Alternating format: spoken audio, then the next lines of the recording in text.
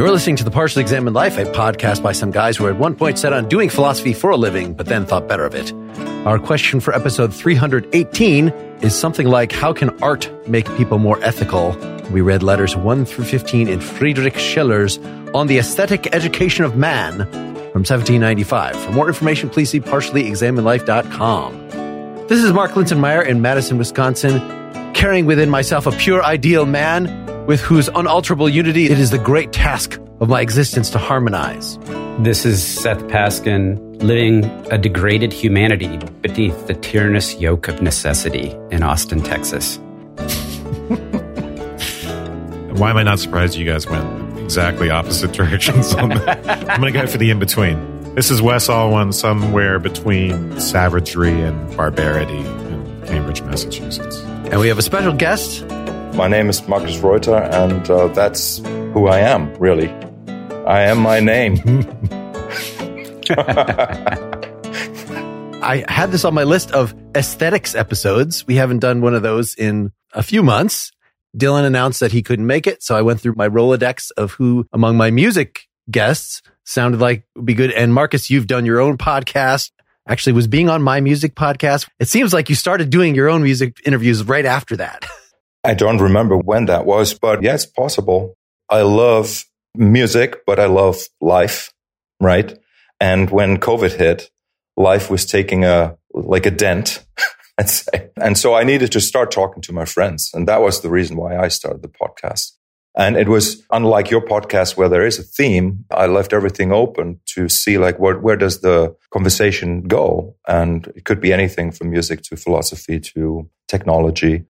And the funny thing is that the theme of this podcast, so Schiller's thoughts on what really, that's something that I would like to discuss with you guys, really, is very relevant today because he says something about the industrialization and how that sort of had already back then changed people. And I think we're really at the tail end of that development where people really have to become more human again and not see themselves as part of an industry or as just a little part of a big machine. When you asked me 2 weeks ago, I thought this is a perfect topic to talk about.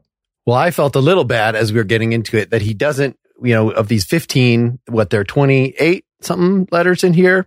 27. 27. Okay. And we read about the first half of the book. And he brings up actual art on number 9. So he takes quite a while. It's all politics. It's all what's wrong with the world today. He talks about art before, right? He talks about the artist in letter 9. And that's sort of I find that relevant, because an artist is not the same thing. It is odd when you first read it and you're thinking, oh, yeah, this is a huge political preamble. But he's, of course, setting us up for, in a way, the central argument of the book, right, is that the progress in society and the transformation of the state in particular, which has not gone so well, right, recently with the French Revolution, which is something for which Schiller initially had high hopes, requires more than an appeal to rationality. It requires aesthetic education, which is a really interesting idea. So he's setting us up for that argument in a very elaborate way in the beginning. Seth, opening thoughts?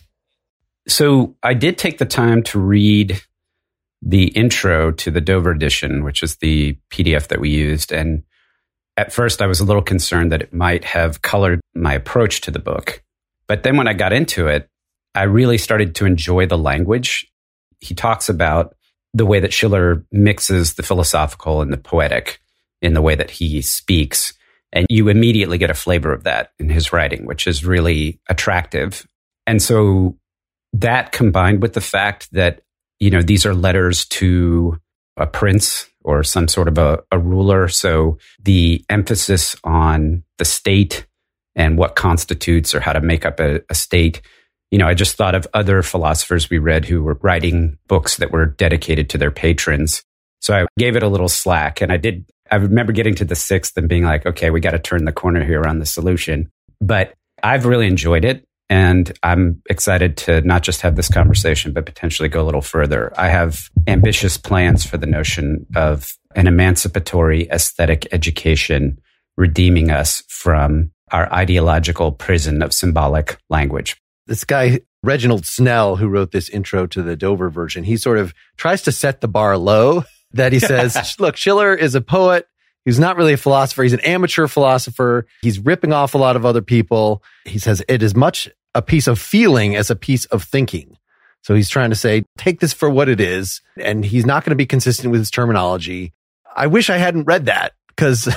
Same here. I was annoyed at that text. I didn't read that intro because I was using the Penguin edition, which it sounds like has a much more sober, scholarly introduction to, and less opinionated maybe about that particular aspect to Schiller. I didn't find it that way. I mean, if anything, it's written in a very, at least in my translation, a very elaborate, complicated style that both, reflects Schiller's artistic abilities and also, the influence of Kant, right? And German idealism. So by the time we get to the end of the reading, he's making pretty complicated arguments as far as I can tell. They're very speculative. But if the criticism of Snell is that this is all very speculative and high flying, well, that's kind of German idealism in general. But What do you expect from an artist to write about art? That's like the first thing that kind of like was kind of funny to me. How could there be any surprises in his opinion and stance on things? This was what I found interesting. I'm not a philosopher. I wouldn't even know what the definition of philosopher is, but he vouches for what he believes, for what he does. That's at least how I see it.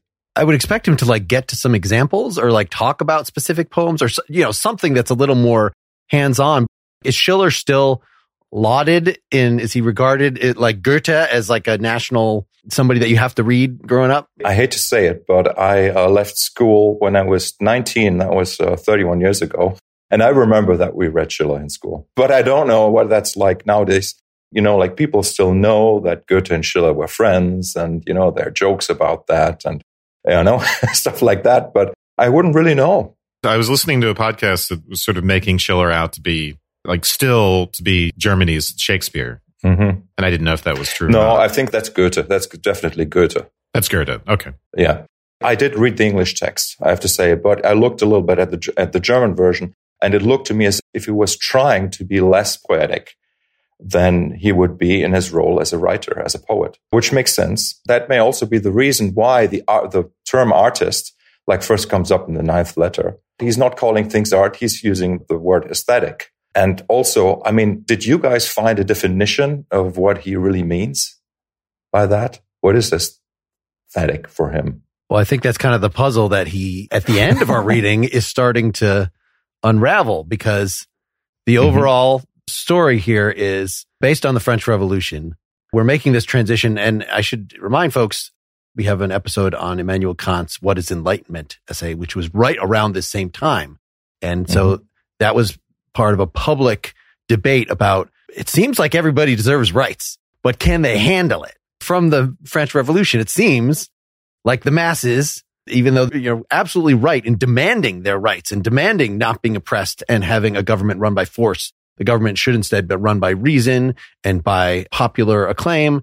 But yet there's worry in Germany, at least, as to whether that is really a feasible thing. And so that is what Schiller is talking about, that he's like, on the one hand, the people, the masses are just still kind of like Hobbes was describing back, why do we have society in the first place? Because without government, without force, life is nasty, brutish, and short. Everybody's just a savage. But on the one hand, these upper class, like the French nobles that were being overthrown, it's not like they're, have become philosopher kings. No, they're like lazy, and they don't have a great sense of art, are not worthy of their status. And the thing that Kant is trying to shoot for, where each of us is governed by our own law, which ends up being the moral law because we're all run by reason.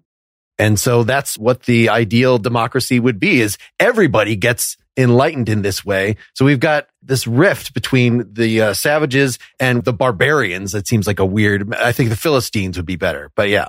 So speaking of Kant, I just want to back up to Marcus's question of the definition of the aesthetic, just to mention that Schiller is pivoting off of Kant's definition of the aesthetic. And this has roots in previous thinkers, some of which we've gone over. Who was that? Shaftesbury and Hutchinson. But anyway, the idea is that the aesthetic involves a disinterested grasp of certain objects, right? Disinterest in the sense, not uninterested, as Mark pointed out recently. Disinterest in the sense that we approach a particular object formally, in a sense, and not according to our own appetites or interests, right? So the example I've brought up again and again in this podcast is seeing an apple and thinking, oh, that would be nice to eat, which is a appetitive, non-aesthetic approach to it. And then on the other hand, thinking, oh, that's beautiful, which does not mean I want to do anything with that object, but it involves some other puzzling relationship to the object, which Kant ends up in the third critique, which we've also done an episode on, describing as involving a free play of the imagination with those representations, which just means that it's an unusual use of the understanding in which instead of, it's still the understanding, so it's still something to do with concepts, but it's not our typical use of the understanding in which we take particulars and apply concepts to them. That's not what is going on in our aesthetic experience. So we could say more about that later. I just wanted to say that up front, since this play impulse is really, I think, pivoting off of that idea of the free play of the understanding, but it's going to make it more into an ontology, something about the object. That's going to be important because it's one of the things that I struggled with in just the part that we read here is what you said, Wes, about not taking the object as a particular and trying to subsume it under a universal concept, also not treat it instrumentally, as you said, like you want to eat it, those two things, which are related in some sense. And ultimately, if you think about the connection between the instrumental use of something versus this notion of a free play is how you're going to get ultimately to some notion of being, end versus means. And that's part of the role that this plays here, that he's wanting to adopt. But Mark, you were introducing us to the political aspect of this, the two extremes, savagery and barbarianism, which will correspond, right? He's really ultimately, through this whole thing, talking about the two sides of human nature, right? The sensuous and the feeling, and the corresponding to Kant's two faculties, sensation/intuition, and then reason/understanding. So, and either of these sides can get over accentuated, and that's part of the problem. So there's been a revolution. Supposedly it's the age of the Enlightenment. The rationality was going to be ascendant, and it ended up in a big bloodbath. And then the question is, what do we do from here, and how are we going to improve society if we can't just simply say, okay, let's repress the impulses and be reasonable? That apparently does not work. You guys are using words that I'm not super familiar with. You need to know that, right? But anyway, I'm kind of like human beings, right? They have a tendency, they want to believe, right? We can say that. They need some sort of, I'm not saying everybody, but they need some sort of reason to live that is of a sensual quality, right? And if that is looking at the apple or the painting of an apple, the painting of a scenery, this whole idea of romanticism, which we apply that word to an epoch, right? But it's not really, or an idea, but it's something that's always been present. And as far as I understand it, the industrialization led to this possibility that the romantic view is not necessary to survive. You could just go into a factory, you could work in a mine, and you would do that every day for 40 years. You would get the money from the same person. You could live without having anything that sort of speaks to the heart. That's not human. That's what I think is really the core point here, that in order to have some sort of interest even in supporting the idea of the state, is that there needs to be some sort of happiness, some sort of satisfaction. And without that satisfaction, we are savages. I agree. Be like animals, which we are. I'm not saying, but there's something human. There's something beyond what animals would do. That is sort of what Schiller is kind of pointing out. Obviously, in the historic context, this sort of makes sense. But from my perspective, nowadays, he's just stating the obvious. I mean, I think we should talk a little more about this because savages are kind of easy to understand, but the barbarians, I like Philistines. Is it Philistine or Philistine? So we're on the fourth letter. I just want to say I don't want to just skip those first three. No, I'm still in the early letters, but I've got a quote. So by the way, Schiller, much in the way of Adorno, this is like a quote factory. This thing is amazing. There's just some brilliant stuff in here. But to tie what Mark is talking about to what Marcus brought up, the two ways you can go wrong is to be too extreme on the feeling sensual side, where you're not incorporating reason and you're animalistic. And that's the bloody French Revolution aspect of it, right? In the state context. The other direction is you can be too rational and you give up the sensuous. And the way that manifests in the state context that Marcus was pointing to. So this is in the second letter, because the first one's just kind of a preamble. But today, necessity is master and bends a degraded humanity beneath its tyrannous yoke. Utility is the great idol of the age to which all powers must do service and all talents swear allegiance. In these clumsy scales, the spiritual service of art has no weight.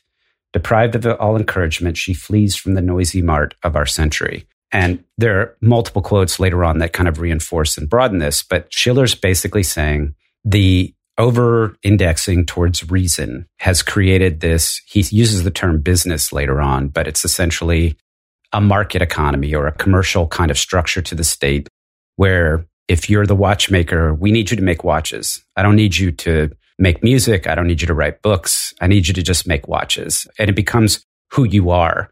And then it defines what the scope of your possibilities are.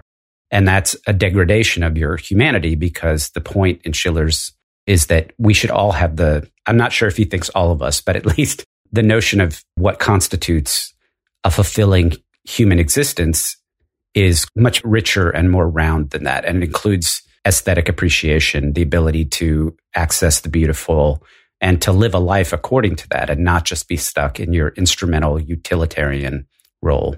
This is one of the things that sort of foreshadows, right? There's a lot of things in here that foreshadow Nietzsche.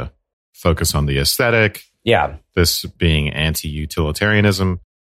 But of course, this is a particular type of rationality, right? This Kant was opposed to Kant's deontology, stands in opposition to utility as well. And what the second letter is trying to do, it's just trying to justify why even talk about art anyway, right? We have much more urgent political problems, and it's not even the fashion of the times. It's just not to value art in this type of way. Really, a philosopher might argue that aren't morality and political liberty more urgent, essentially? But the whole point of this is he's going to argue that the aesthetic education and the aesthetic in general are essential to morality and political liberty. We don't get there simply by skipping over that and focusing on morality and political liberty directly. The French Revolution was supposed to be the political execution of a rational project, like the rejection of the church, the actualization of the Enlightenment, liberty, equality, fraternity, right? That's the motto of the French Revolution. So it's a bit complicated when that becomes a bloodbath. It's not just that, well, the natural savage impulses of the lower classes were too strong. It's that rationality had become too disconnected from feeling. And that lack of unity, that dividedness, meant that even in this very rational project could be undermined by this eruption of the suppressed natural and the instinctual. And this is another way in which Schiller is like Nietzsche. He's a sort of advocate, a legal representative of the instinctual, and wants to reject the idea that we can become moral ourselves, order our own lives, or order the state by simply saying, okay, we're going to just create these laws of conduct that will keep the instinctual under wraps. We've had a couple episodes related to totalitarianism where it is rationality that ends up being, you could say it's an incomplete rationality, it's a shallow rationality, but it ends up being the destructive factor, because if you just say, this is how society should be structured, then anything that doesn't fit into those boxes, well, you just kill it. If you actually have feeling, if you actually have a human being, looking at this system, whether it be a governmental system or, Marcus, you were referring to the economic system, you can't just focus on the form of society we're shooting for and squeeze all the square pegs into the round holes to make that happen. Yeah, what is at a psychological level, right, repression of the instinctual or the essential or whatever, becomes oppression and even mass murder at the political level, right? You have to keep the bad apples down. Before we dive into the text, we're going to disappear into the text once we do this. So I've been putting off a little quotation, but can we at least outline, insofar as we get it this far into the book, what the actual solution is? So, we said art is supposed to make you feel. It's supposed to keep you from doing these dangerous things that we were just talking about. It's also supposed to have an elevating quality so that it will, refine the savage. It's cutting somehow between. Toward the end of our reading, he, though, comes up against, these are very reminiscent of the two strands in Plato about art. So on the one hand, art is ennobling, right? I'm looking for the perfect version of this song, of this painting. I'm painting a picture of a bear. Well, I'm not just painting the bear as I see it. I'm painting the ideal bear or something like that. And so this is supposed to ennoble all of us. But on the other hand, in the Republic, Plato says, well, art is very destructive. And you can think about how it seems most of these ethical philosophers who write about art, Adorno, you mentioned, Seth, would be against the kids today. In other words, their art is very much not bringing them up to a moral level. It's allowing them to seethe in the lowest, basest impulses. It's unclear to me whether Schiller would be yelling at kids to get off of his doorstep and his lawn. Okay, this is the 10th letter.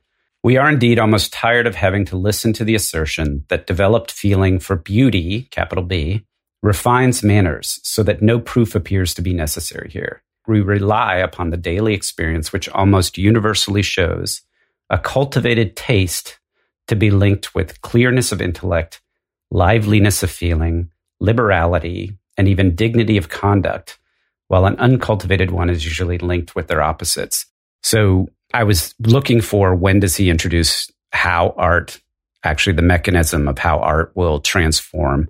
And this is the cultivation of taste. This is not the artistic sense that Marcus was referring to earlier. This is not the creative artistic sense. So there's two sides to this. One is the cultivation of an artistic taste, which isn't necessarily the creative instinct. And then there's what you're talking about, Mark, which is some kind of awareness, education, enablement of artists to liberate themselves from the constraints of their time and of their station and of the politics of their time, so that they can transcend the particulars and achieve connection with that universal beauty, to get to that level. And so that's his criticism of artists who are degenerate, so to speak, to use an Adorno term, would be an artist that's just completely stuck in their time, and the work that they do doesn't somehow try to reach beyond and touch the universal human experience. And we'll get into what that means in a minute. This episode is brought to you by Bumble. So, you want to find someone you're compatible with, specifically someone who's ready for a serious connection, totally open to having kids in the future, is a tall, rock-climbing Libra, and loves rom-coms with vegan pizzas on Tuesdays just as much as you do. Bumble knows that you know exactly what's right for you. So whatever it is you're looking for, Bumble's features can help you find it. Date now on Bumble. This 10th letter, right? He's posing a problem here, which we don't get to the full answer in our reading. His aesthetic theory is going to be the answer to this question, right? So he says, yeah, we all think the developed feeling for beauty refines morals. It's a very common idea. But there are some objections to it. Mark has alluded to those.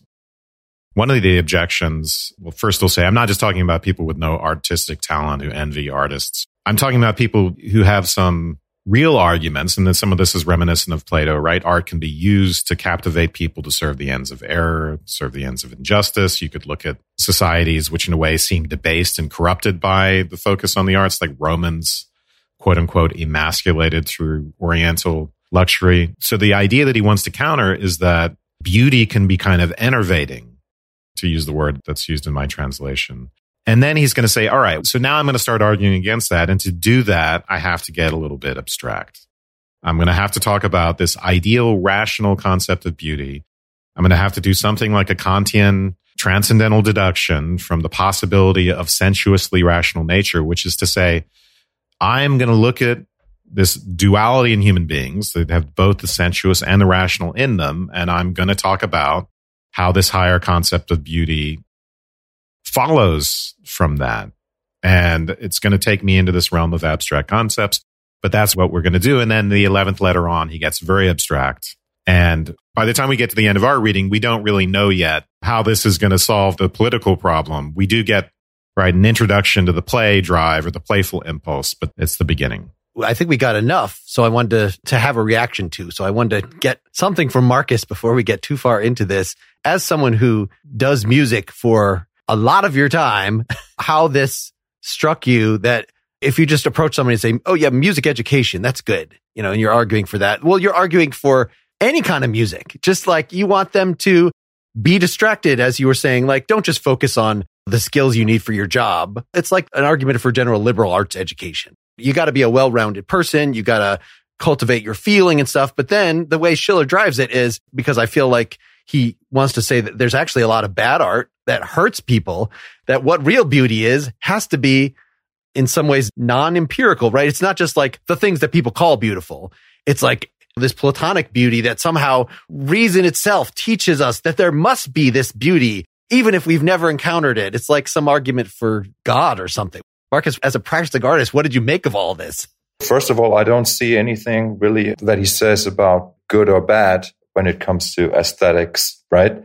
It's really like in the fourth letter at the end, he speaks of the totality of character at the very end there. And I find that is sort of like he already alludes to the solution that he's pointing to. If I only read that far, okay? So my question is like, but how could we attempt gaining a wholeness of character for each individual? And so I see like, for me, that would mean to instill the concept and the feeling and the joy of making discoveries, of actually being interested in the world. And that is, to me, some sort of aesthetic kind of thing. Okay, like there's something that speaks to me just because I love that music. I love that car. There's the look of that car. I just love that. And just this idea of having an interest is, I think, like one of the main contributing factors to acquiring some sort of wholeness. That's sort of how I see it. And that's what music did to me. Music ignited that flame in me to find beauty, to look for beauty, to get a sense of beauty. And then I remember like these different steps in my life where I discovered literature, where I discovered music first, literature, cinema. And I think that there is sort of like this flame. Do I feel lost in this world, or is there something that is joyful for me? And from that point of like, I am joyful, I'm interested. That's why I go out there. That's why I see something that interests me. I talk to that person. I try to make contact. I want to read something about that painting. I want to like understand how Bach wrote his music. I love this particular piece that Beethoven wrote, and I sit down and I study the score, and I want to kind of like understand what is the architectural beauty of this.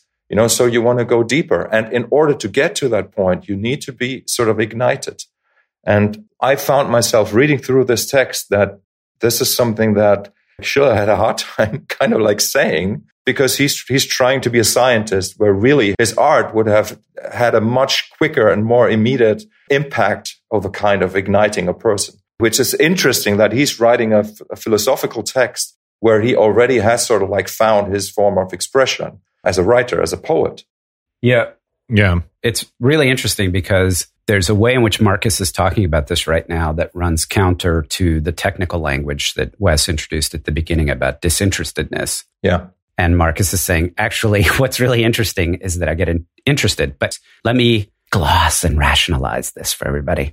Yeah. Well, artistic disinterest is a form of interest. But anyway, go ahead. There's two aspects of what Schiller's talking about that Marcus is touching on. So the first is Schiller makes the point. He talks about having to ignite a feeling. You need that sensuousness. There has to be some desire ignited as part of this process. It's that because the rational has essentially erased the thirst or the desire for beauty, that there's still an aspect of that needs to be ignited as part of his process.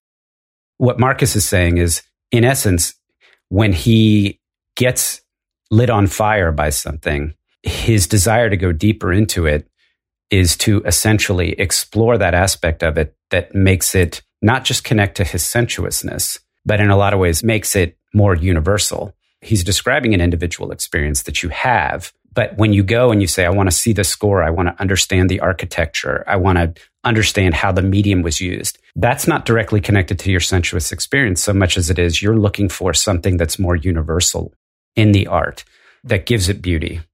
Yeah, we should be careful to understand that this is not simply a call for the return to feeling and the sensuous and all that, which is a typical caricature of romanticism, and actually the romantics, including the poets. Wordsworth are calling for what they want to see is a synthesis, and this is Nietzsche, right, as well in the gay science. They want to see this synthesis of the rational and the feeling.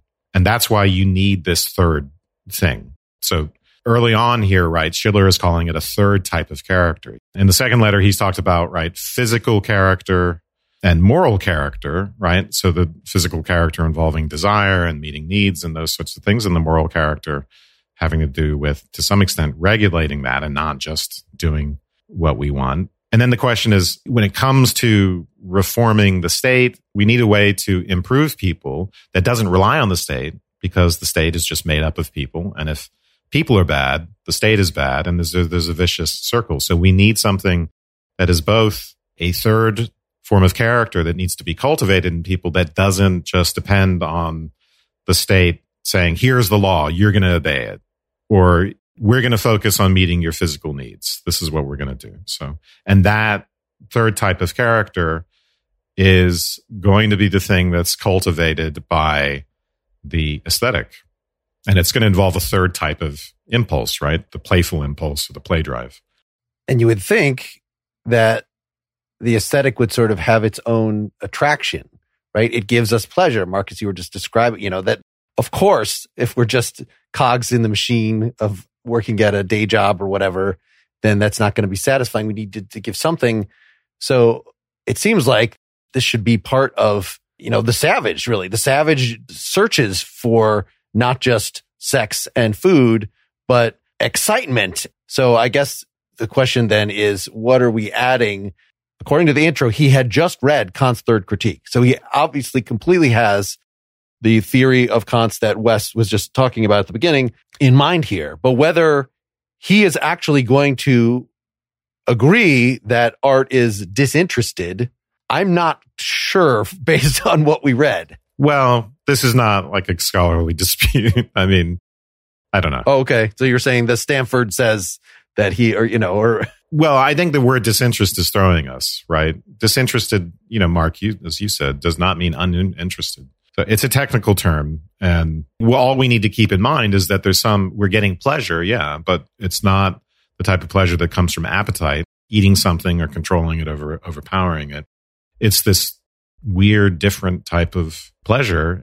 You could call it a form of interest too. There's nothing wrong with that, as long as we understand that it's not rational interest. It's not appetitive, typical desiring interest. It's some third thing. And that's the point.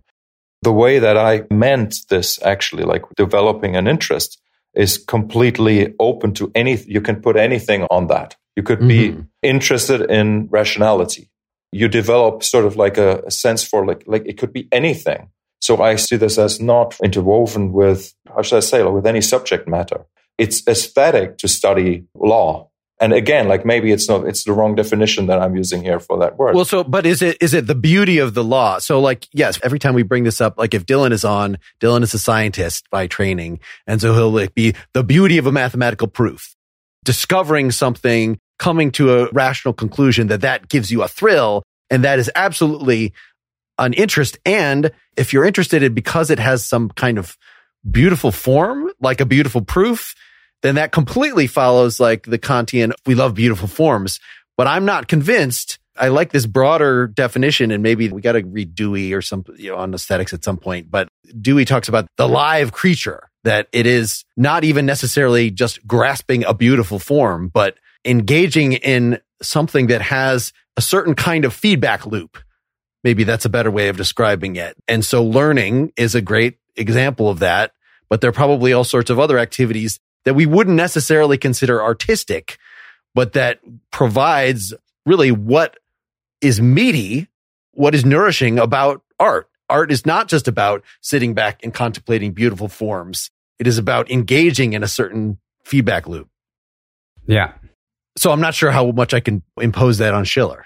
It's so abstract by the end of this, like he's not going to be the full-on Platonist. That would be too rationalist. He wants to cut down the middle between the Platonist and everybody. Oh, just forget about the world, because Kant was kind of a full-on Platonist in this sense that he felt like the best kind of music is purely instrumental because it is about contemplating the form And the matter, how in tune the instruments are, the tone of the person's voice, that's sort of less important. Like, it's important insofar as it has sort of microforms in it.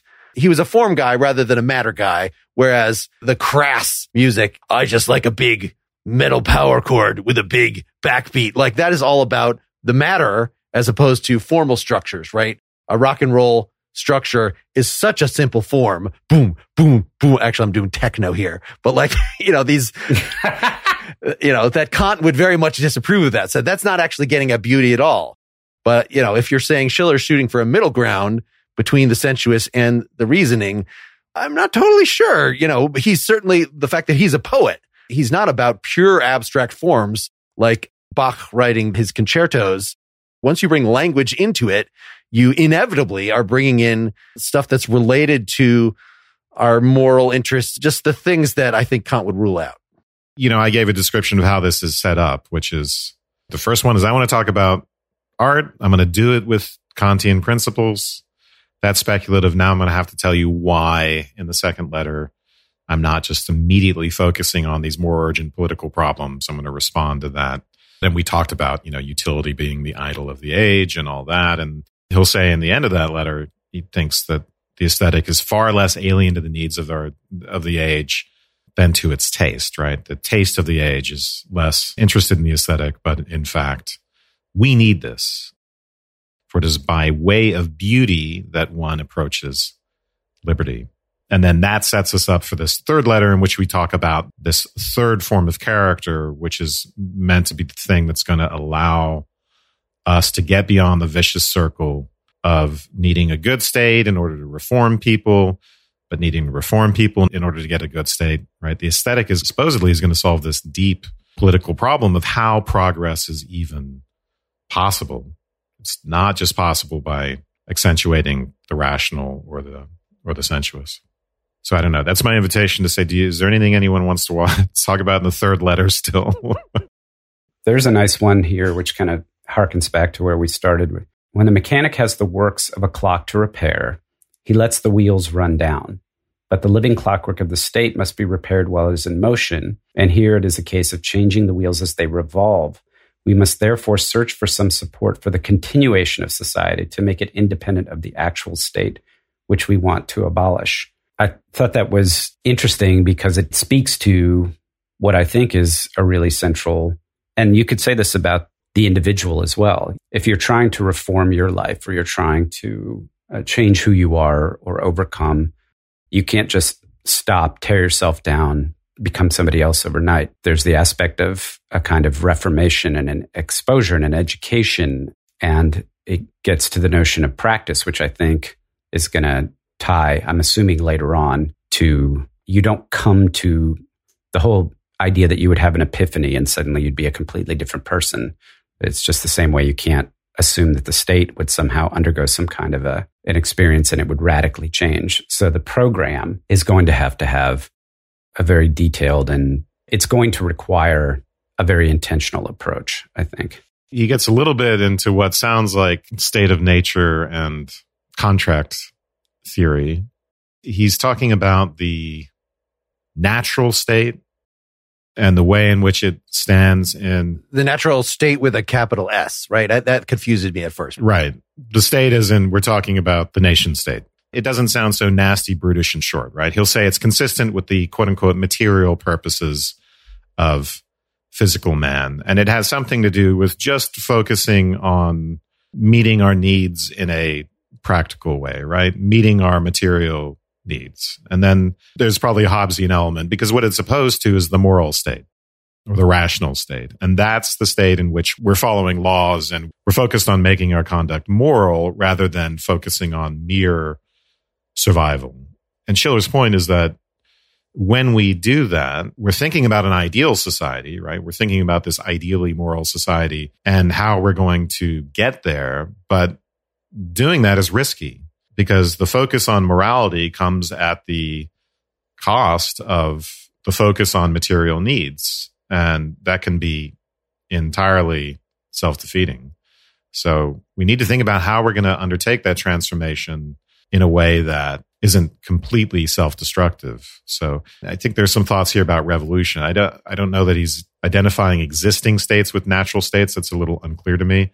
But they seem to be more like a spectrum, and they're more natural than not, right? And we're on the way to the perfectly ideal, moral or rational state. We may not be in a state of nature, but the state is more natural than not. What he says here is this natural state, as we may call every political body or organization, is ultimately based on force and not on laws. I don't know what that means. Primordially, it's people conquering each other, and that's how we get a government. Even the practice of coming up with the idea of contract theory, I think he says is progress, because we find ourselves just in a state, somebody has conquered us and we're being ruled. But then when we sort of think about our interests as philosophers and we come up, hey, it's actually in my interest not to be in the state of nature where everybody be killing each other all the time. I guess I actually do assent. It is in my interest to be ruled in this way. Maybe now that I realize that, I want to tweak things. I want to make it a Lockean contract. I want to be able to get rid of really bad kings. We're still in the same state, but we've gone a little direction just by doing the philosophy. Right. So there's state of nature where it's all about force, individuals imposing their wills on others by force for the sake of their own needs. And then when we get to early states, Mark, as you pointed out, this is about, it's a rule by force in the sense of you have a sovereign who imposes his will on the people by force. And what you're working towards is a republic in which the will of the people, this is Schiller's very Rousseauian in the sense, gets expressed in the actions of the state, and the laws are a function of the will of the people. There's actual representation in this sense. And so, at the point in history where Schiller is writing, it's ambiguous. And again, the French Revolution was supposed to produce a republic, but it didn't get there. It ended up, and ultimately, after Schiller wrote this, we ended up with Napoleon, right? We end up with the terror, which Schiller has already witnessed, and ultimately it'll end up again with a monarchy. So monarchy is more of an expression of this quote unquote natural state that rules by force. And the republic is closer to the moral or the rational state. So is this choice of word natural, is that something that you find in other texts, in other places, or is that a Schiller invention here? It's drawing on Hobbes, I think, and the state of nature, and also on Rousseau, who has a state of nature account which is not so harsh as Hobbes. There's a thread in philosophy who talk about natural law and whether there's such a thing as a natural law and what's known as the state of nature. So pre-civilization, which is this hypothetical construct called the state of nature. How do people interact with each other and what laws govern those interactions? And then the idea is that there are certain natural laws that are in play, but ultimately it's the war of all against all. So it's really a question of force, but only the force of the individual against another individual. And you can't build anything, you can't own anything because you're always at risk of having it stolen or, being killed. And so society comes out of a general consensus to join and agree to sacrifice some of your natural rights to a third party that will then apply those rights evenly and fairly across everybody. And that's how you get the birth of new laws and the state and all that. We've done a little bit of Kant on politics. We've never actually done Hegel on politics, but it seems like all these guys end up not being for a straightforward republic. They're a little more Rousseauian in that, like, maybe a monarch who somehow embodies the general will. Like maybe Napoleon ends up actually being the thing that we're shooting for. Somehow, we're supposed to have actual participation.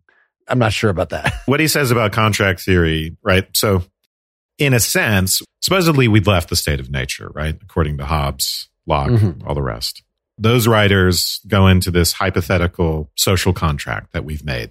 State of nature sucks, so we make an agreement, have a sovereign, have laws, all that stuff. Schiller is careful to point out, well, that never happened, right? That's just a nice theoretical account. And it's a theoretical account that's meant to provide us with an ideal, but that ideal has never really fully been satisfied. We're on the way to that, in a sense. But the contract is actually not really fully established. And that's why I think he can call the current state that's not ideal as, in a sense, a natural state. There may be more representation, right? Legislative bodies are more powerful and the power of the monarch has been offset and blah, blah, blah. But really, this is still about the imposition of the will of the sovereign on a society by force and on a society that doesn't have any say in it. And that's the way, of course, France was before the French Revolution. And unfortunately, the revolution didn't solve that problem. Well, this seems like a good point to take a break and wrap up part one here. Folks who are PEL supporters can get part two already in your feed. If not, go to partiallyexaminedlife.com/support and get that, or just wait till next week. Thanks.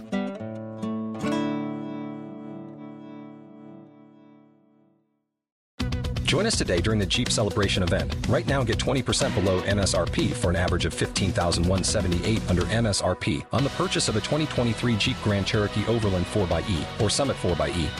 Not compatible with lease offers or with any other consumer incentive offers. $15,178 average based on 20% below average MSRP from all 2023 Grand Cherokee Overland 4xE and Summit 4xE models in dealer stock. Residency restrictions apply. Take retail delivery from dealer stock by 4/1. Jeep is a registered trademark.